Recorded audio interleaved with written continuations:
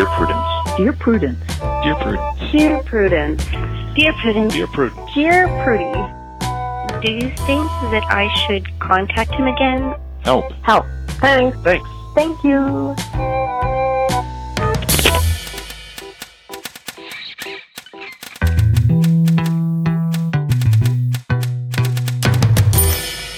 Welcome back to the Dear Prudence Show once again, and as always, I am your host, Dear Prudence, also known as Mallory Ortberg. With me this week in the studio is Bim Adewumne.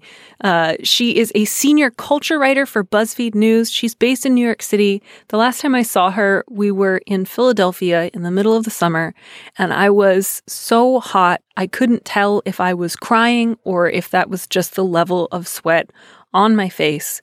Bim, welcome to the show. Hello.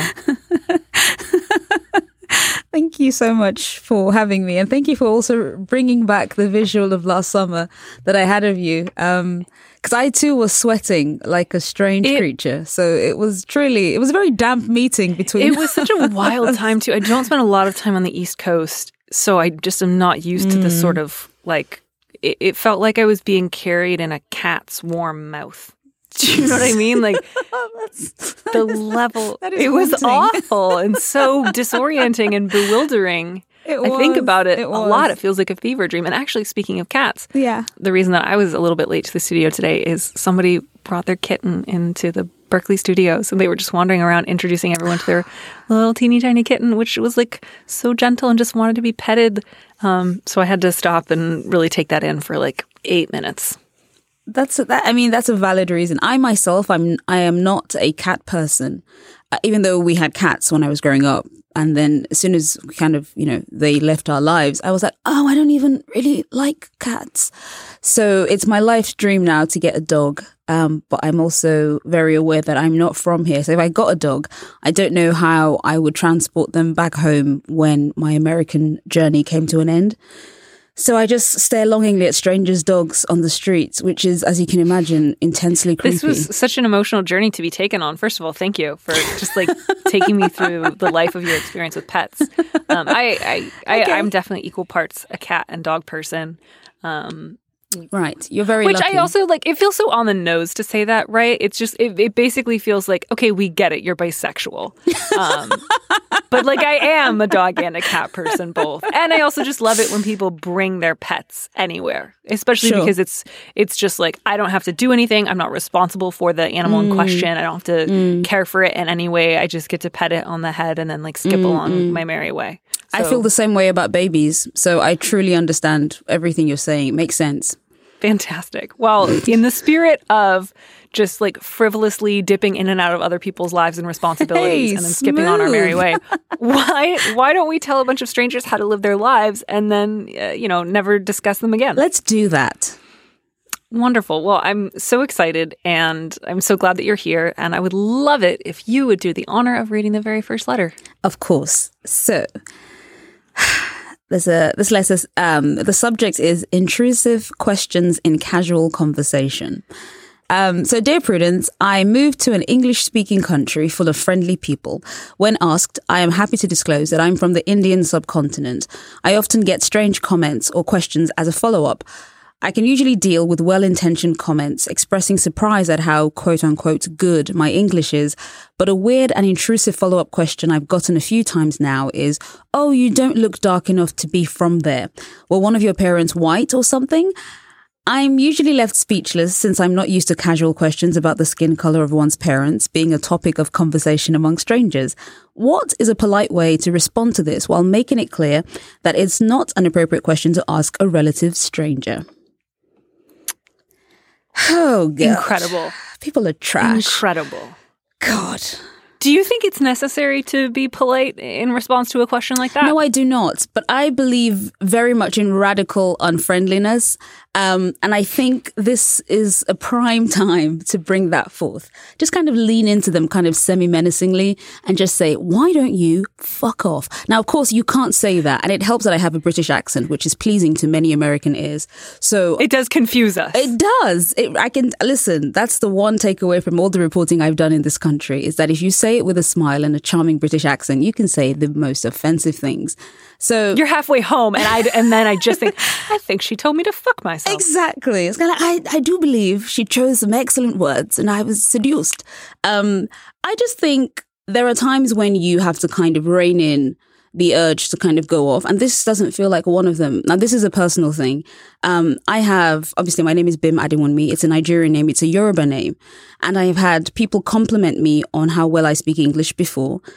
To which I always reply, well, that's lucky because I was born and raised in England. And also I'm a journalist. But I think, I don't think you have to be polite when you are telling people that is an inappropriate question, because they haven't done you the courtesy of being polite by asking such a fucking stupid question to begin with.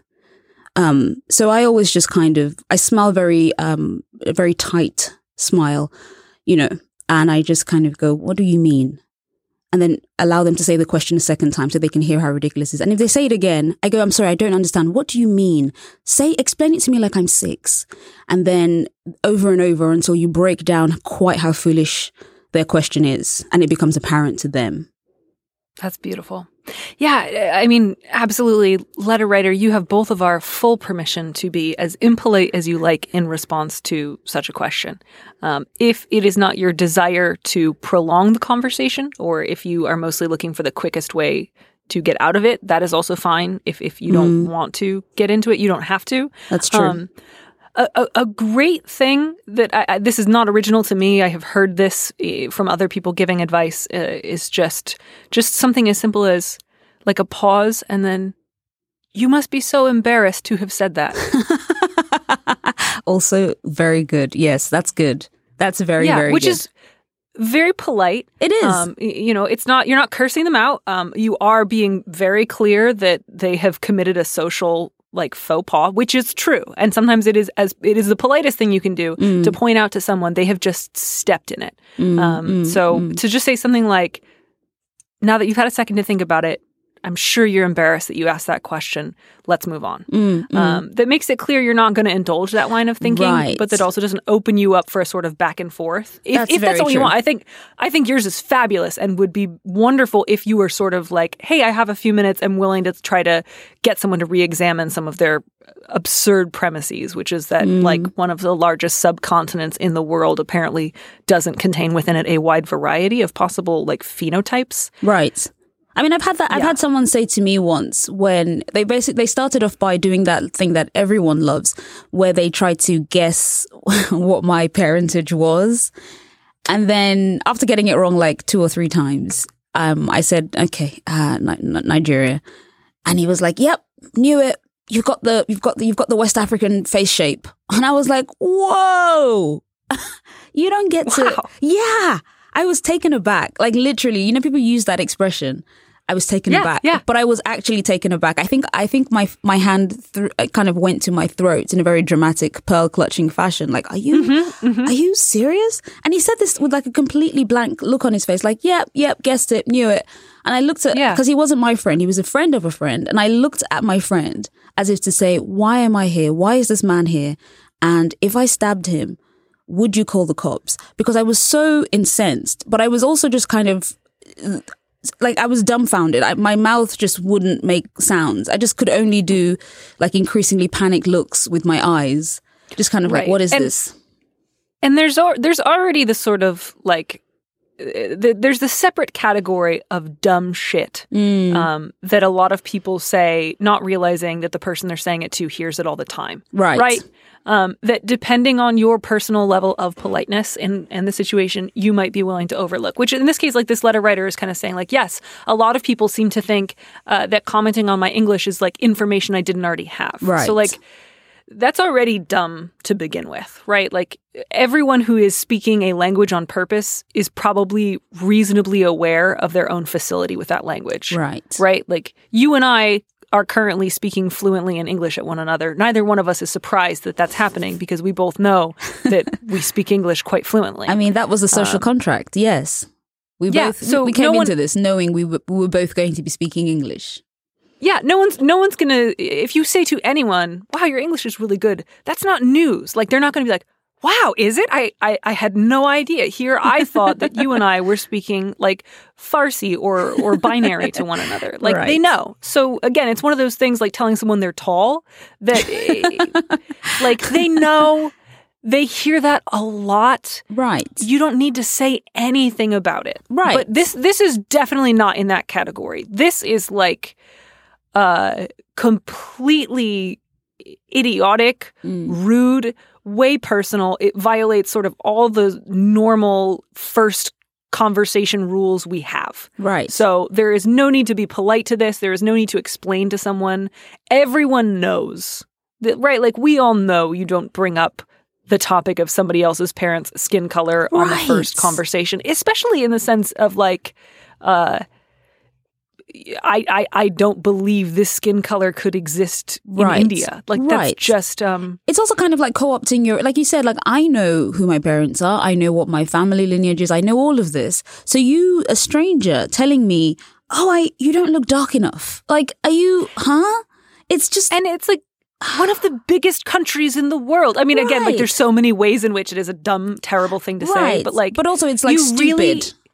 Yeah, like that country stretches from like well below the equator to like pretty damn far north. There's a lot of variety of peoples within that massive range. Right. It just betrays, it betrays like a weird centralizing of your knowledge and or what you think is your knowledge. And so if someone even slightly deviates from what you assume in your tiny, tiny brain, to be as, that's the correct thing, then it just kind of sets off a series of, explosions in your tiny brain. And so you have to articulate that by going, you don't look dark enough. And it's just like, shut your whole mouth, your entire mouth. It's also like, this was famously a line that like Michael Scott said on the American version of The Office. And like, if you're at that level, it's not like he's meeting Rashida Jones and he says like the first thing he says to her is, wow, you're so exotic looking. Was your dad a GI? And everyone on screen, like their jaws drop. So like when someone is at that level, you can be polite. That's very great. But you can absolutely just say something like, what an invasive, personal, stupid question. Yes. I'm not going to answer that. Why would you ask me that? Anything along those lines, feel free to be, I mean, I don't like slap them in the face and call them names, but like short of that, you don't have to worry about being polite. You don't. I mean, the question that she said specifically was, what is a polite way to respond to this while making it clear? And that's why I chose the option of asking them, what do you mean? What do you mean? Yes, because that is very polite. It is. It's kind of like, no. And you do this with like, just like, a very blank smile. What do you mean? And you look fake interested. Like, I really want to know what you were thinking. So what do you mean? And if you say that with like, where you can hear a smile in someone's voice, I always think if you can hear the smile, what do you mean? And then you can see just how ridiculous, and you do it with wide eyes, like, Puss in Boots, just the biggest eyes you can get. What do you mean?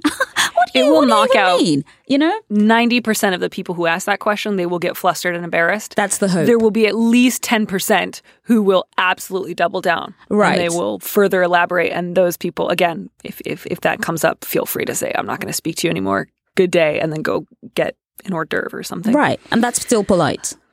Yes. Yeah. Luckily, you get the freedom to really like move in a lot of different directions here because they have so seriously flouted the rules of like social engagement. True. Woof. All right. So now that we are off to the races, we're going to move from an incredibly specific problem to a question that was, I think, perhaps intentionally left vague. And I'm sort of interested to hear your take on it. The subject of this one is just upcoming wedding blues. Dear Prudence, my best friend disapproves of my fiancé. At first, she said that I didn't have to invite her to the wedding. Then she told me that she has considered seeing a therapist because of my upcoming nuptials. She realized that she wants nothing to do with him. I understand because she was there for me during the last breakup 2 years ago and can't get past what happened. However, she hasn't acknowledged the changes that I've seen in him. I haven't spoken to her since that last conversation. How can I move forward with this friendship? I love her very much, but I feel like I have to choose. So I don't normally include questions that are this vague and open-ended.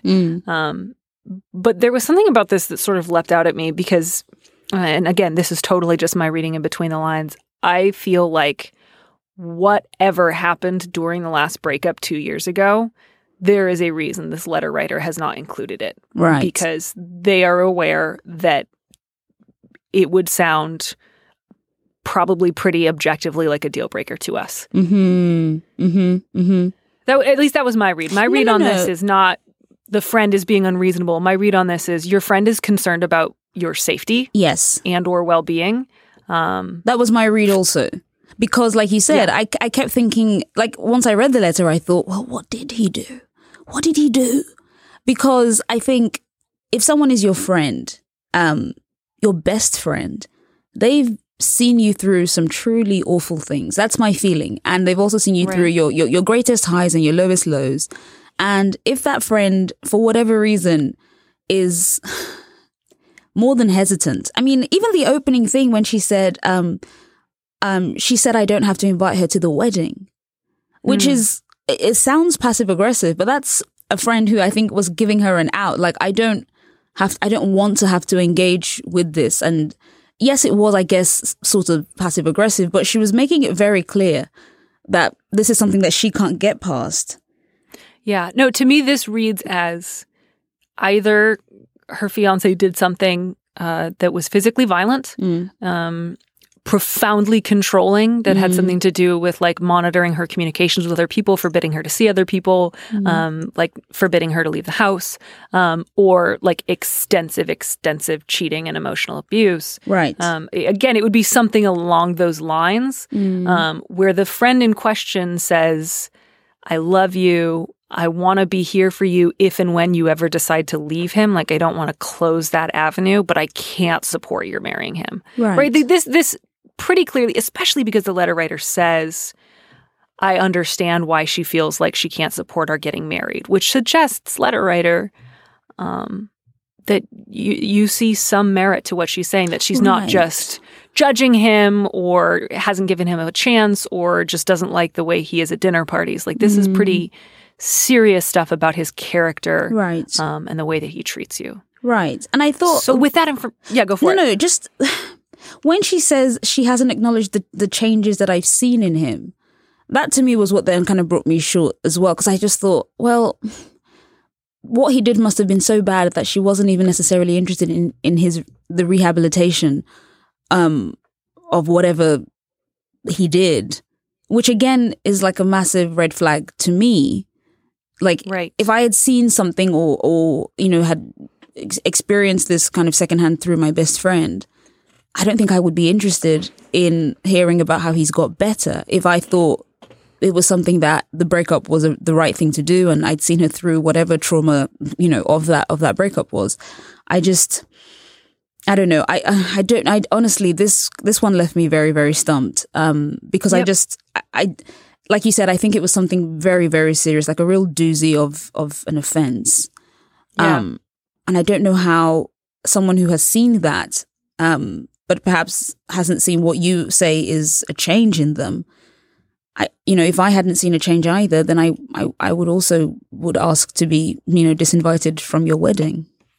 Right. Yeah. And that's the thing too, is like, there's a couple of possibilities for that. Again, we don't have sufficient information to give like a really fantastic answer that we know will fit her situation. But I think there's some things that we can sort of intuit. One of which is your friend may not have acknowledged the changes that you've seen in him because she hasn't seen them. It may not be that he has sufficiently demonstrated his changed behavior to the world outside of your relationship, and that's not a good sign. If it's that would suggest that his changes have more to placating you when the two of you are together than in a genuine change of heart. Another possibility is that he has not changed at all. Right. Is that you very much want to believe that whatever he did, he will never do again. And he is very invested in keeping you with him. So he is very invested in convincing you that he has changed when in fact he has not. And I think that's a real possibility that you need to acknowledge. And I want to say that gently, because again, I don't know exactly what's going on inside your relationship, but it's clear that whatever is going on, you feel reluctant to tell other people about it. You feel protective of him. And that, again, like, it's not necessarily that he is abusive, but those are all hallmarks of an abusive relationship. So I would urge you, letter writer, to really consider, do I think my best friend is really judgmental and suspicious? Or is it possible that my fiance has not done a thorough job of mending his ways and demonstrating to the world at large that he would never again treat me in such a way that would give the people who love me the most pause at the thought of our getting married. Right.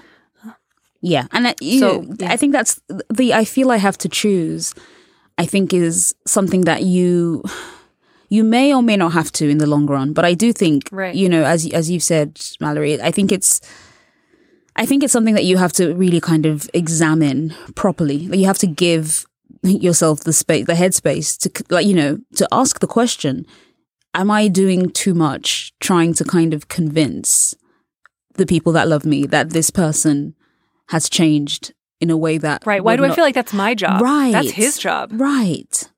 And if he really cares for you and wants you to be happy and healthy and well, he should be profoundly concerned that some of the people closest to you are suspicious of him. Not because he wants everyone to like him, but because he should want the people who are the most like core pillars of your support network to know that they can trust you with him. So you don't say anything about whether or not he's aware of this, whether it bothers him, what he has tried to do to convince your best friend that he's not going to do something that we don't know what it is because you've left that blank that would give her cause to, frankly, like she doesn't disapprove of this.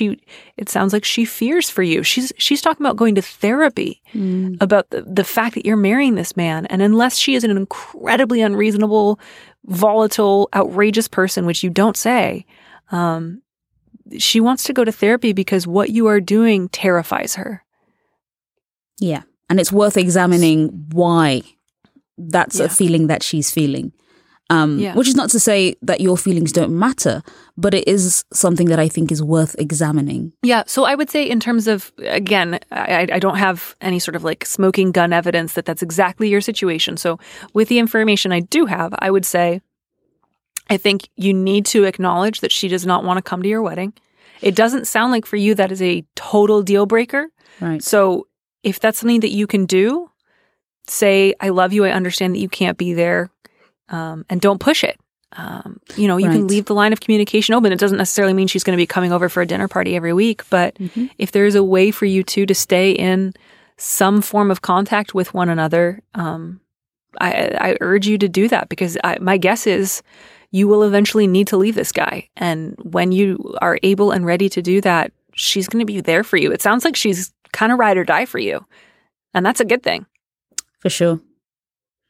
Do you think there's anything else we can advise the letter writer or anything else that we might have missed? Or I mean, I don't want the letter writer to think that they have to choose. I think that's that for me it's such a hard line to even write. I feel like I have to choose is for me a startling hallmark of someone who should not be making that choice.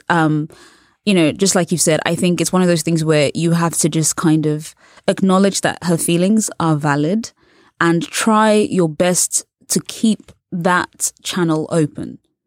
Because even if you do end up happily ever after with your fiance and everything goes, wonderfully well, which I hope for you and pray for you. But even if it did go that way, she's your best friend. I'm thinking she was there before this person and has done you good in the course of your life and as you have done her. So I think this is not, you should not be so, please do not discard this friendship. If you can maintain it, I would urge you to do so. I think this is something that's important. Especially because, your friend is not saying, if you don't leave him, I can't speak to you. Your friend is not trying to push you into anything.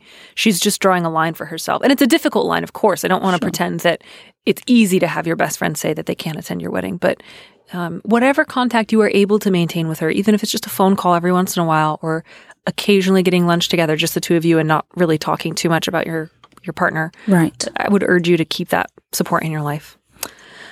All right, on to a totally different topic. Yes. This next letter, read it, would you? Yes, I would. So the subject is, I'm Polly and my dad refuses to meet my boyfriend. Dear Prudence, my husband and I have been polyamorous for a number of years and last fall came out to my parents. It went about as well as I could have hoped, with my parents generally being accepting and supportive. They asked a number of questions, and my husband and I talked to them about our other long-term partners. My parents are planning on visiting in the next few weeks, and I asked them about meeting my boyfriend of over 4 years. My mum is on board, but my dad is flat out refusing to do so. He says he already has a son-in-law and doesn't need a boyfriend-in-law. I am sad and disappointed with his reaction. What is your advice for broaching this topic with my dad? Whew. Okay. What say you? I mean, modern life is interesting. And I think there are lots of concepts that various generations had never had to grapple with and are now having to grapple with them. I think it's wonderful that you felt happy and confident enough to tell your parents about your lifestyle. Because I know that there are lots of people who basically kind of shutter away parts of themselves for fear of, alienation or, being ridiculed or set aside. So shout out to you for doing that. I read that. Listen, I think everyone has experience of a parent not being all the way there with your romantic choices. And I think you have to realize, as I'm sure you already have, that your relationship is your relationship. After a certain point, if you are happy and you are not harming anybody, I think you just might have to accept that your parents, or in this case, your dad, just doesn't want to meet your boyfriend. And I think that is hurtful. Of course it is.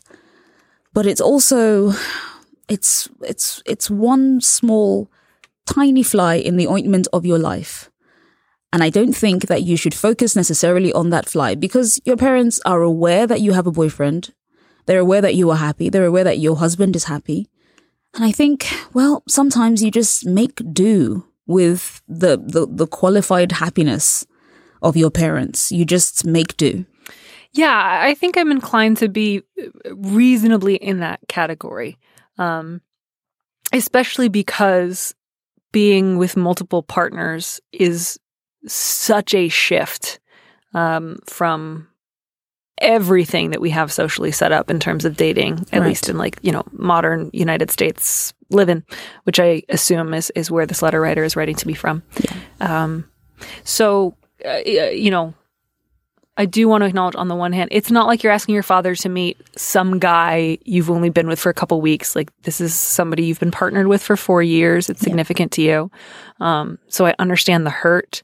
I also just think, man, in terms of just realistically, the average, even kind of open-minded progressive parent is going to have a difficult time at the prospect of meeting multiple partners. Not everyone in the world, not give up on trying, not let's all just accept that things are the way that things are and never try to change them. But I think this is going to be a situation where you should look for the good, always try to keep a channel available, open between yourself and your dad, and hope that it may someday change. But I definitely don't think this is a category of you need to draw a line and say, Dad, either you meet him or I can't keep you in my life. Right. Because, he loves your husband. He is aware that you're poly. He is not regularly sending you emails or leaving you voicemails about how that's bad and awful and he disapproves. Right. He's okay with it in a kind of hypothetical way. And that's something, right? That's really, you can work with that. Exactly. And I don't think any of us are. I think everyone starts out with a firm yes or a firm no. And then slowly, if you're lucky, things change. I don't think I've ever had a position at the beginning of the year that I haven't at least a little bit shifted on by the end of a year. So I think, like Mallory said. And it said, hasn't been a year. It's only been, they said last fall. It's been 6 months. Right. I think there are, exactly that. It's not something that you draw a line in and go, well, that's it then, I'm out. I think you have to kind of give them time to evolve. Right. Because sometimes that is something that is possible. I'm reminded of, the conversation that, Barack Obama had, the former president, when he when somebody asked him about... Thank you for that reminder. We did once live in that world, didn't we? It's easy to forget. It feels like it's been 700 years of President Trump. Yes, it does. I just want to remind our younger listeners that once there was a man who with large ears. But he said something about, I've evolved in my thinking about, sexuality or whatever it was.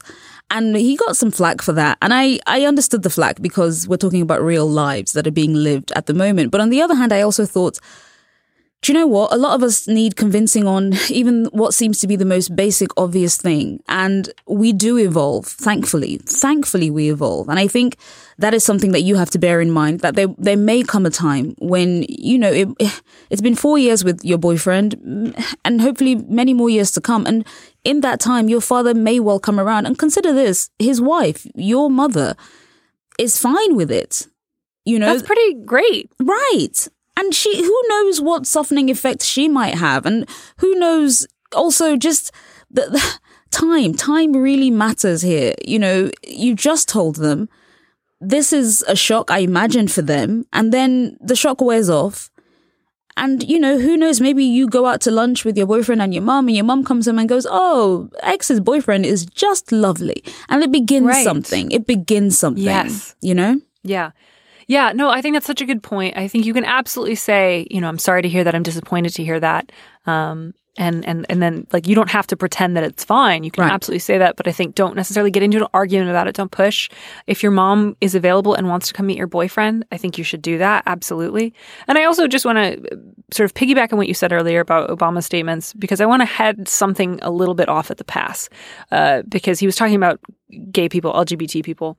And sometimes people like to compare stuff, and sometimes that can be useful and sometimes it's not. And I think this is a case where being gay is not the same thing as being poly. That's true. It's not a direct analog. There are certainly plenty of parallels, but I also just get real nervous when somebody says, no, for sure. Well, because this and this happened with gay people, such and such should happen with poly people, which also kind of implies, by the way, that there's like a Venn diagram that doesn't overlap where like gay and poly people are opposites, which they're not. Exactly. And I should apologize and make that clear. I was not trying to kind of draw that parallel there. I was saying I was trying to draw the example of the idea that we evolve on things that we assumed just didn't exist or that was alien to us. To put it in another way, like over the last 30 years, there have been numerous representations of lesbian, gay, bisexual, and trans people to varying degrees, obviously like leaning much, much, much more heavily on cis gay white men. But there have been a variety of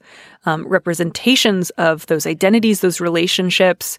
That's been part of the national conversation. So there has been a lot of chance for various people at various times to absorb different messages. Again, that's not to say all those representations or even many of them have been positive, but it's been part of the conversation, right? Whereas polyamory, brand spanking new in terms of the cultural conversation that sort of mainstream culture is having. Still largely like a conversation that's being led on the internet.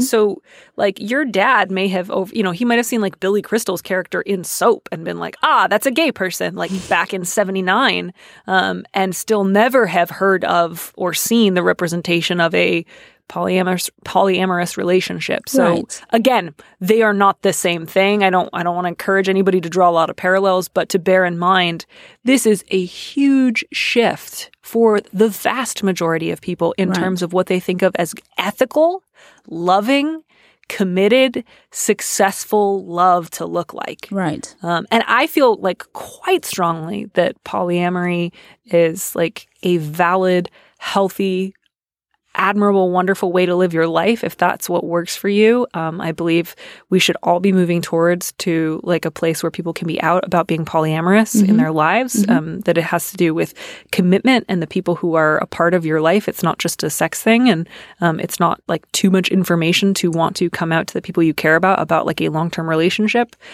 So I just want to make that clear, but But I think when it comes to broaching the topic, I don't think you can do much more than what you have done. You've made it clear to him that this is your life. You've made it clear that this is something that is just, the reality of your life. And he's aware, which I think is the beginning of, it's not the end of something, he's aware.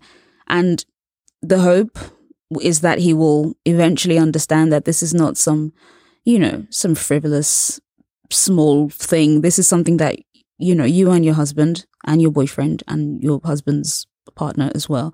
It's just, it's a choice that you have made and you are happy with it. And my hope is that, your kind of serene happiness with the state of affairs will eventually kind of unlock your dad and will allow him to see that, you are still his child and you are happy and you are healthy and you are doing what you want to do. And that hopefully will be something that is a spur to him to understand that, get on board, essentially. Yeah. So next letter, also a little vague, which is, I guess, in keeping of the theme for today. But the subject line of this is just, how do I escape? Dear Prudence, 16 months ago, I began seeing a man who told me he was single. He's not. I tried to break it off, but he showed up at my house asking me to reconsider. When I blocked his number, he would borrow other phones to call or text me from them. I gave in and am talking to him again, but I want out. He wants us to get married. I love him, but I'm also scared. So there's sort of two ways of looking at this. Right. And one of them is showing up at your house, using other people's phones to call you. You say that you're scared. You are being threatened. You are being pressured into a relationship and you're scared because you need help getting this guy out of your life. Mm-hmm. And if that is the case, I encourage you to turn to your friends for support. Tell him that you do not want to hear from him again. And that if he does, you will consider it harassment and then you can contact the police. If you need a place to stay where he doesn't know where you are, if you need to contact a women's shelter, if you need to call the National Domestic Violence Hotline, if any of this letter is about fearing for your safety, that is what you can and should do. There are resources available to you. That's one reading of the letter, right? Mm-hmm. And then the other one is, he's definitely been persistent. It's not that you're scared because he showed up at your house, threatening to cut your brakes or refusing to leave when you told him to, but you're scared of yourself because you give in when he's really persistent and he's not threatening or harming your safety. You're just scared that you will not be able to end an unhealthy relationship because you're weak where he's concerned. Mm-hmm. And to that, I would have a really different set of answers. I don't know if you kind of read it that same way. No, I did because the final line is, I love him, but I'm also scared. And like you, I was like, I don't know if you're scared of him or you're scared of yourself in this. Right. Or both, I guess. Right, or both. Right. Like like you said, the idea of kind of quote unquote weakening, once he kind of is in front of you, once he is. But on the other hand, you've also very explicitly, the reader has very explicitly said, but I want out. And loving someone and wanting out can coexist very happily. So I think if you want to be out of this relationship, then even loving him is not enough. You said I want out. So you deserve to get out. Right. Yeah. And if that's the case, you can block his number. If he calls you from other numbers, block those numbers too. Mm-hmm.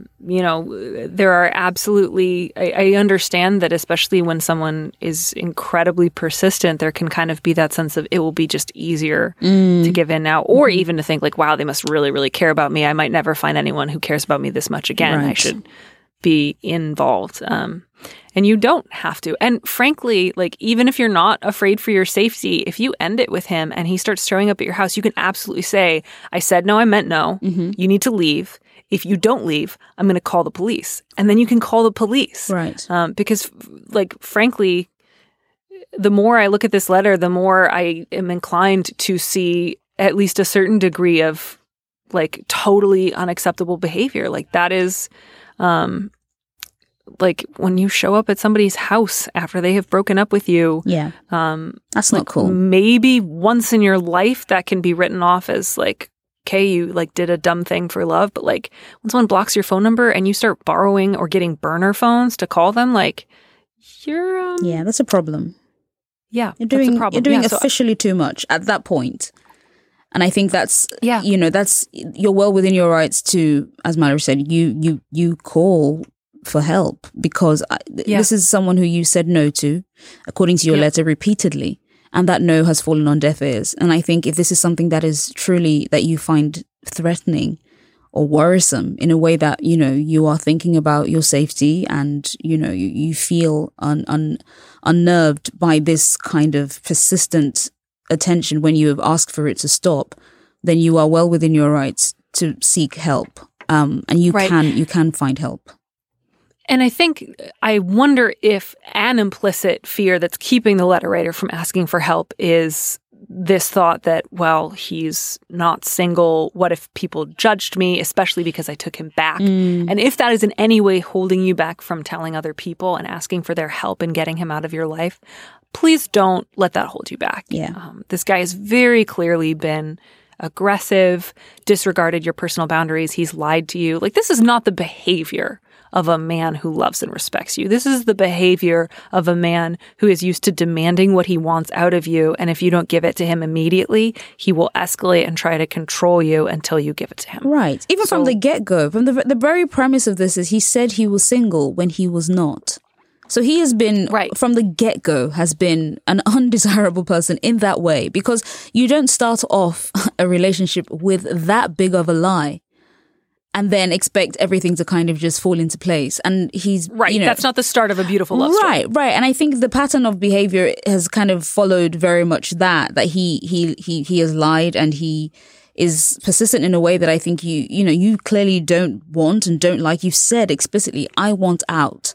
And this is something that you should be able to express to him and then kind of seek ways to enforce that if it's still not clear to him. Yeah. So tell friends and people that you trust. Call a women's shelter and ask for their advice. I think sometimes people think, oh, that's only for people who are in serious immediate danger. Right. It's not. It's for anyone who is. I mean, I should say any women, because a lot of women's shelters don't have systems in place to help men. Yeah. But anyone who is trying to leave someone and feel like they can't, or feels like they are in the position of not needing to break up with someone but to escape. Yeah. That's what they're for. And they will be able to offer you with help. And you can absolutely, again, you don't say this explicitly, but you say, I gave in and I'm talking to him again, but I want out. And I wonder if part of you feels like you won't be able to say no to him because he'll say, but you've started talking to me again. And again, just remember, you don't owe him anything.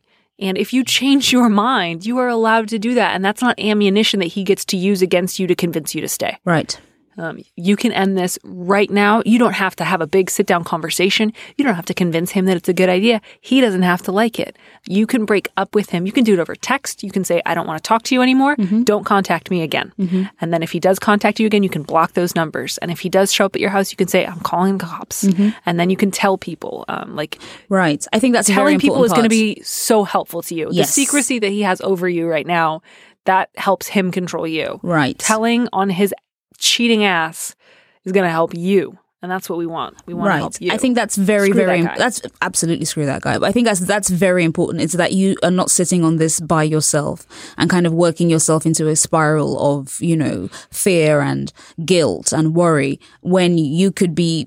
You could tell the people who love you that this is a situation that you are going through and you are unsure about how to proceed, but you need their help. And I'm sure that there are people who will rally around you and try to make sure that you extricate yourself from this situation with as little disruption to your life as is possible.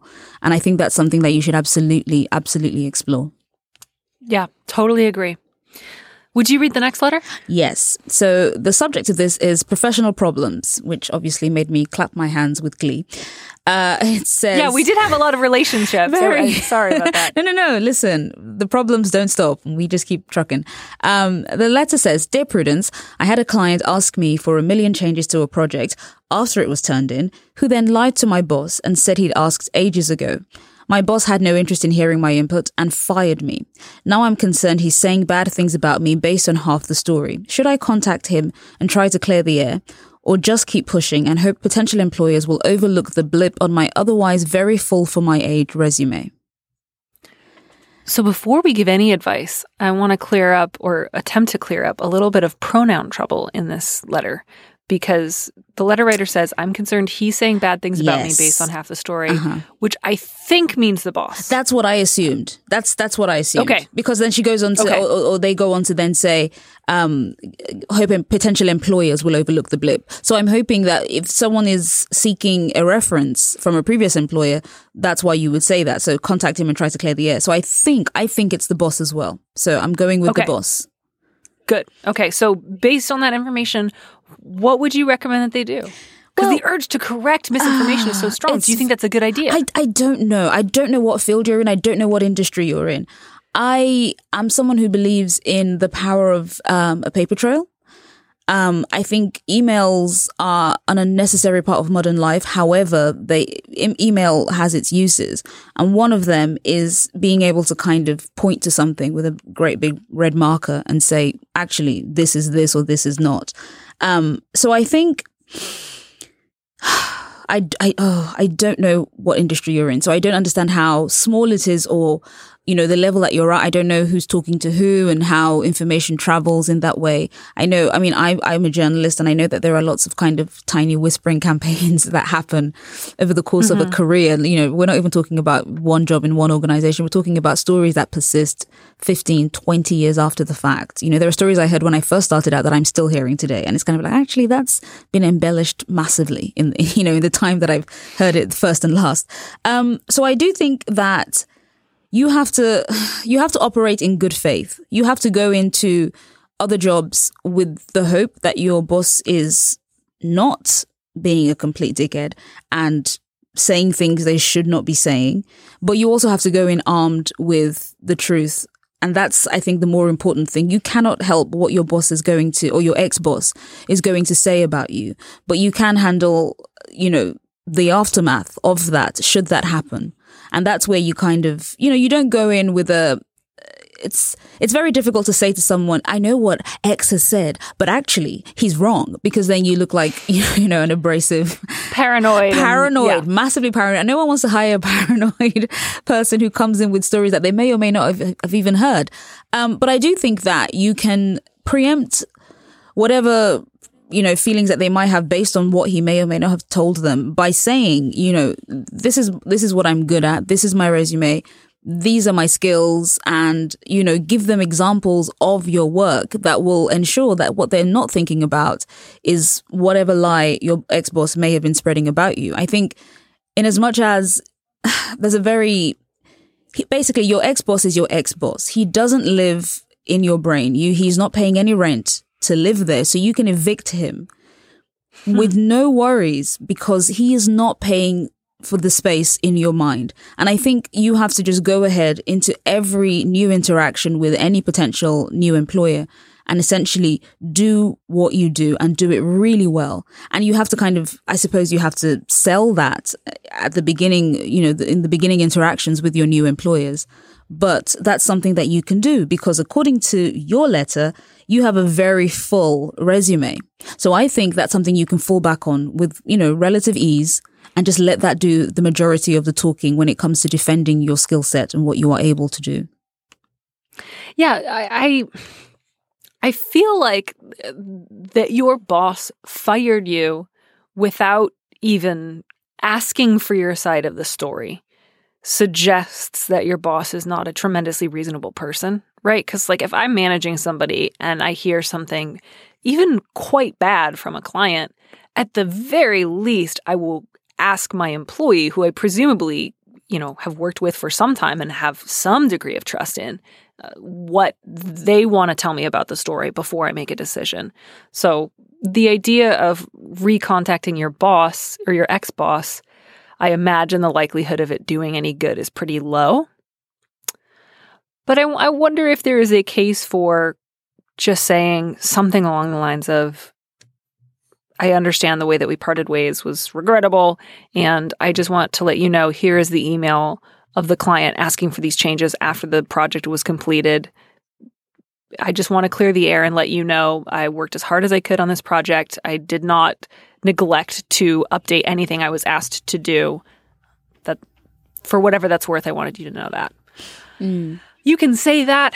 I can't imagine it's going to... there's a small chance that your boss might see it and have a total change of heart and just feel terrible about himself, but it just doesn't seem super likely. Right. And that's what I mean, I brought up the emails thing because you can, as Mallory suggested, you can forward these to your boss and say, look, here is a timeline of what happened. As you can see, what the client said was actually incorrect. And here is the fact, here is the proof, here are the emails that would essentially exonerate you in terms of being the guilty party in messing up anything in this project. But again, it strikes me that your boss or your ex-boss rather, is a very, very petty small man. And so it may not be as effective as it would be on a more reasonable person. So this is why I urge you to just kind of, as my Nigerian parents say, face your front. Just face your front and just do what you need to do. Yeah. The other thing I want to address is I believe when they write, do I hope that potential employees will overlook the blip on my otherwise very full for my age resume? It sounds like they are considering leaving that job off of their resume. Or else do they mean a blip in the sense of it's still on there, but if they contact that boss, they will not hear great things about me? I thought the latter. Okay. Because I wouldn't leave off a chunk of, if I was doing... This is the thing. If the job is the kind of thing that you want to have on your CV... Because listen, we've all left stuff off of our CVs. I remember a summer where I worked on a lads mag and no one except me and God and now you listeners know about that. But I think if it's a case of leaving it on your resume, I think they're worried about, being, them essentially, the prospective employer contacting the ex-employer to ask about, to ask for a reference. Listen, if it's a small enough job that you don't want to have it on your CV, and if you truly believe that your ex-boss would be petty enough to say, actually, I fired her because she was rubbish, then listen, it's up to you if you want to leave that on there, or if you want to kind of hope that they won't do that. It's a difficult thing, and it's a decision that you will have to make for yourself in that case. But I also think that, a lot of the time, some things that employers do is just confirm the dates of you working there. And they are not required to give any extra information. Especially if you only list it on your CV and don't list them as a reference. That might be helpful. Exactly. But yeah, I think probably your best, it may be worth sending that email. He may never open it, or he may respond with something dreadful. Mm-hmm. The potential for fallout there is moderate. But you may decide that it is worth sending. And it would have to be very polite, brief, and simply contain the necessary information. Right. And if you didn't get the response you wanted, you would absolutely have to move on. You would not be able to contact your former boss again. I think your best bet is just going to be, I think this was just a bad boss. Mm-hmm. And it sounds like you already have a very full resume and other people who are going to be able to sing your praises to the skies. And the best thing to do is probably move on. Mm-hmm. On the subject of work, our next letter writer is in love with their boss. Ooh. And boy, oh boy, there's just nothing that can be done about it. Unfortunately, they are now on a roller coaster on a fixed track, and there's nothing to do but ride the ride. No other option. Dear Prudence, I've recently started a new job at a new location for a company I've worked for the last 3 years. I came in to find my new boss is a former coworker from another location. Despite my best efforts, I'm falling for him. He's a great boss, sweet, funny. We get along really well and are on the same page about everything.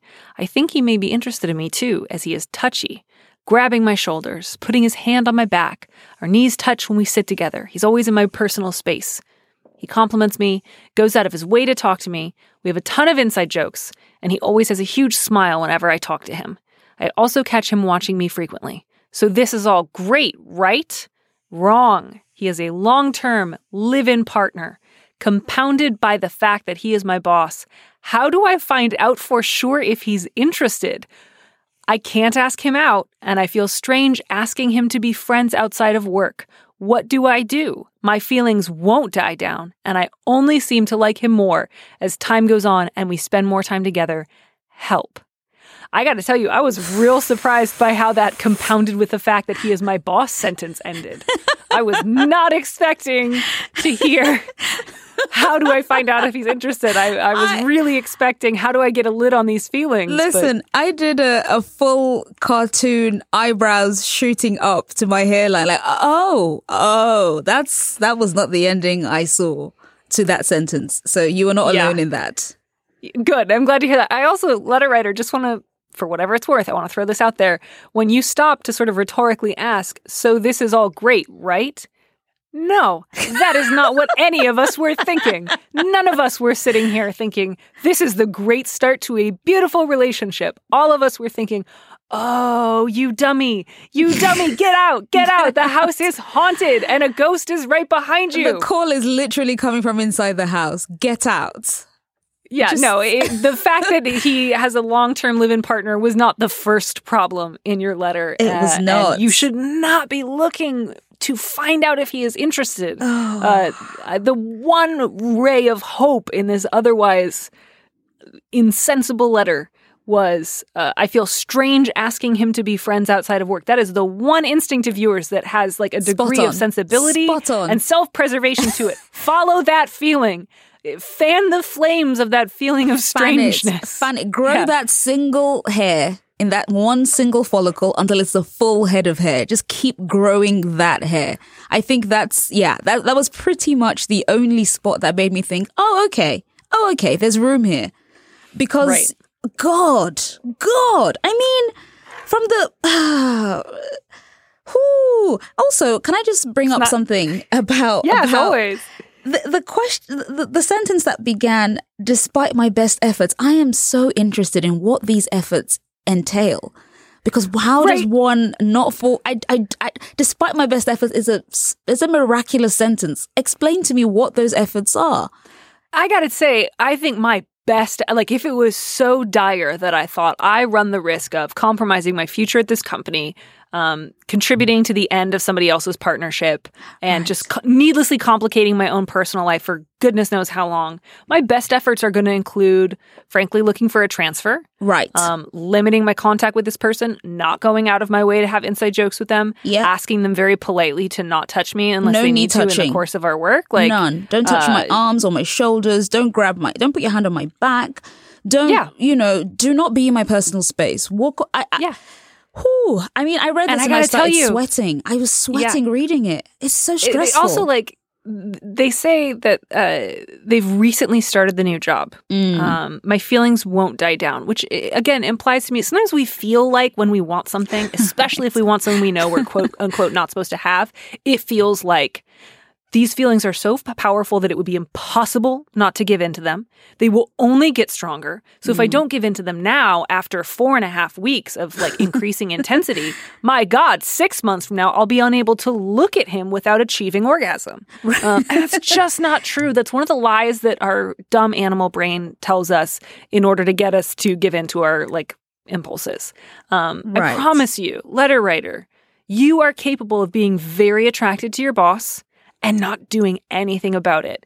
It is such a lie when people say, I just couldn't help my feelings. Right. You can help your feelings. You absolutely can. I mean, I was reminded of that Steve Martin film, The Man with Two Brains, when he says, send me a sign. Just any sign. And the photo, basically he's caught between a rock and a hard place. And he's kind of calling out to the ancestor, I think it's his mother, just send me a sign. And behind him, there is a portrait of someone and it's spinning. It's spinning on its axis.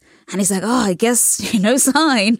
And I think this is very much a clear case of, I guess no sign. There are several signs. I think this is something that you really need to sit down and kind of truly kind of sort your feelings from, as Mallory's pointed out, the thing about it's so intense in these 4 weeks. I know he's my soulmate. And it's like, well, is he? Is he really? Yeah. Because will you never feel this way about anyone else ever again? And I don't think that's the case. I don't think this person is your soulmate, because if they were, my feeling is they would be single.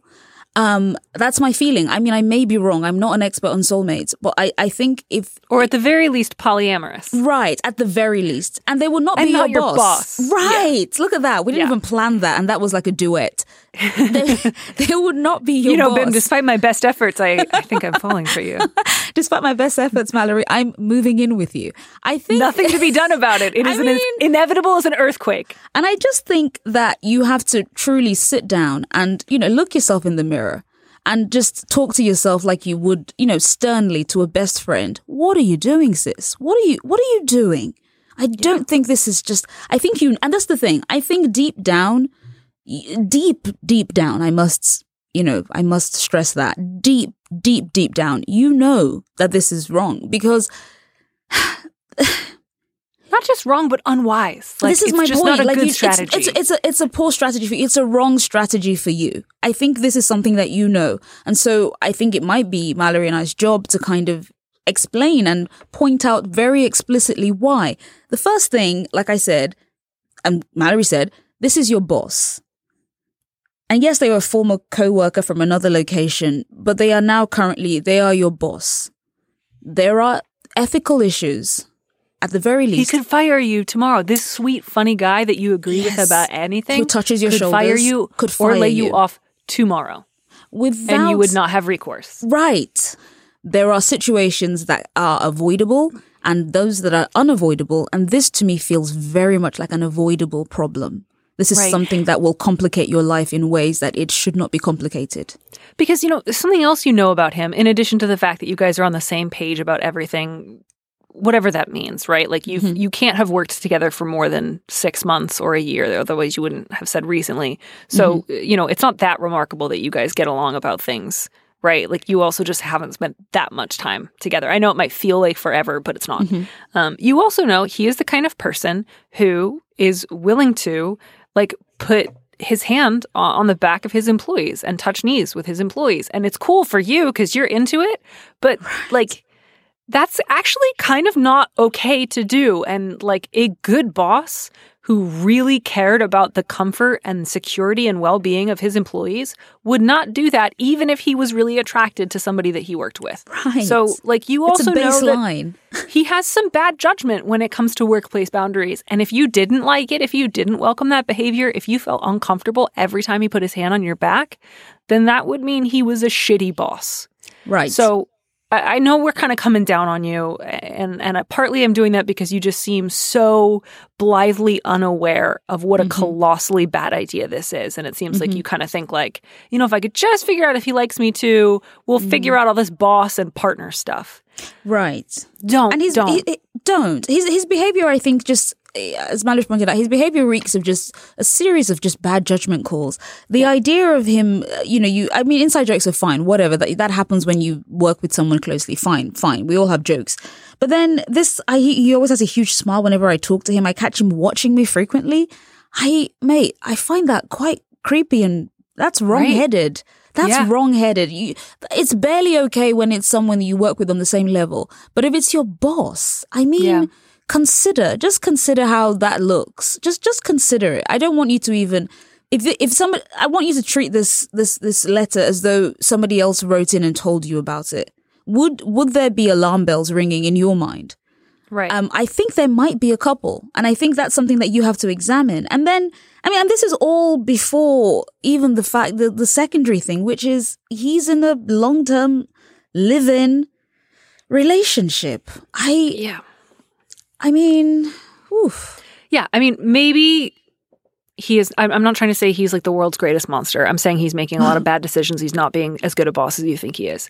Right. Let's leave open the possibility that the two of you have so profound a connection that it has caused both of you to act in a way that's really out of character, that neither of you would ever do it with any other employee or boss. It's a one-time only thing. Even if we accept that, the way that you guys get together is not by increasingly crossing a physical line with one another at work and then falling into something and pretending, whoops, how did this happen? And it's well, you know how it happened. You walked deliberately up to the line, stuck a toe over it, then stuck your whole foot over it, then leapt over it, and then asked, gee, how did this happen? It happened on purpose because you did it. Right. So if nothing else, know that neither one of you has as much plausible deniability as you think you do. Right. But even if you guys are meant to be together, it's not going to be while he's your boss, and it's not going to be while he's with a long-term committed partner. So if nothing else, the time for you guys to get together is sure as shit not now. So all that in mind, and I don't think you guys should get together. I don't think he is the guy for you. I think he is an attractive person who's willing to flirt with you at work when he should be working. Right. And understandably, that makes you feel good, as it should. Because when someone attractive flirts with you, it is nice. It is heartwarming. but then you bear in mind all the other variables that are swimming around. And the key thing here is that he is your boss. Yeah. And that is a bad scene. I think that is something that you should not be encouraging. So my advice to you, letter writer, do not try to find out for sure if he is interested. Put that question to rest. Don't worry about it. Let it be a mystery for the ages. Let it be something that you wonder about as you are an old woman when you look back on the many loves of your life. Right. Smiling a secret smile. Exactly. It may be that there is for a long time, perhaps indefinitely, a real spark between the two of you. I'm not going to deny that. I'm not going to tell you that's necessarily going to go away. But you absolutely have the choice of whether or not you want to try to fan that spark as hard as you can to see what you can burn down versus letting it just be a pilot light that you don't try to fuck around with, right? Like, don't try to burn. You could burn down like your personal life, your professional life, his personal life, or you could have a sort of pleasant, very background, very chaste sort of vibe with your boss that's kind of nice, but you don't go out of your way to fan it, and you look for available people who could date you and you can't be fire available to. You be available to that as well. I think a key part of this is going to be you talking yourself down from this kind of, you seem to be caught up in an upward spiral of feelings. And I think this is something that you can pull yourself out of this particular riptide. This is not an inevitable, there is no inevitability as yet in this. And you can stop the narrative right here. This is such a great note to close on, because I think the last piece of advice that I want to leave all of our listeners with, which is that, having sex with someone is not an inevitability. Like not. Obviously absent like coercion and violence. I'm talking about sex with someone that you are choosing to do.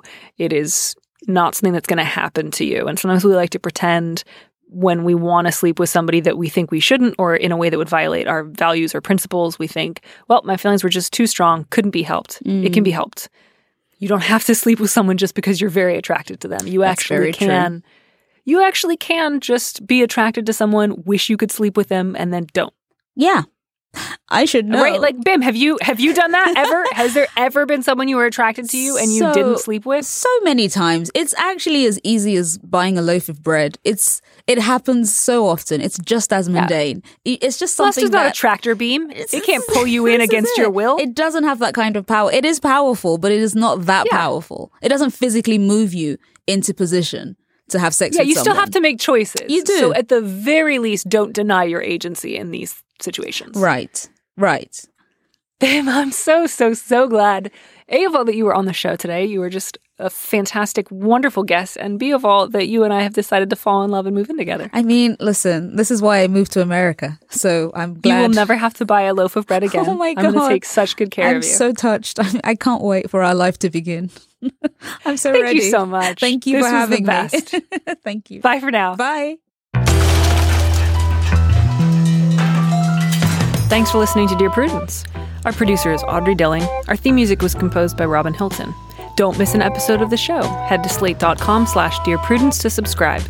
If you want me to answer your question, call me and leave a message at 401-371-DEAR, that's 3327, and you might hear your answer on an episode of the show.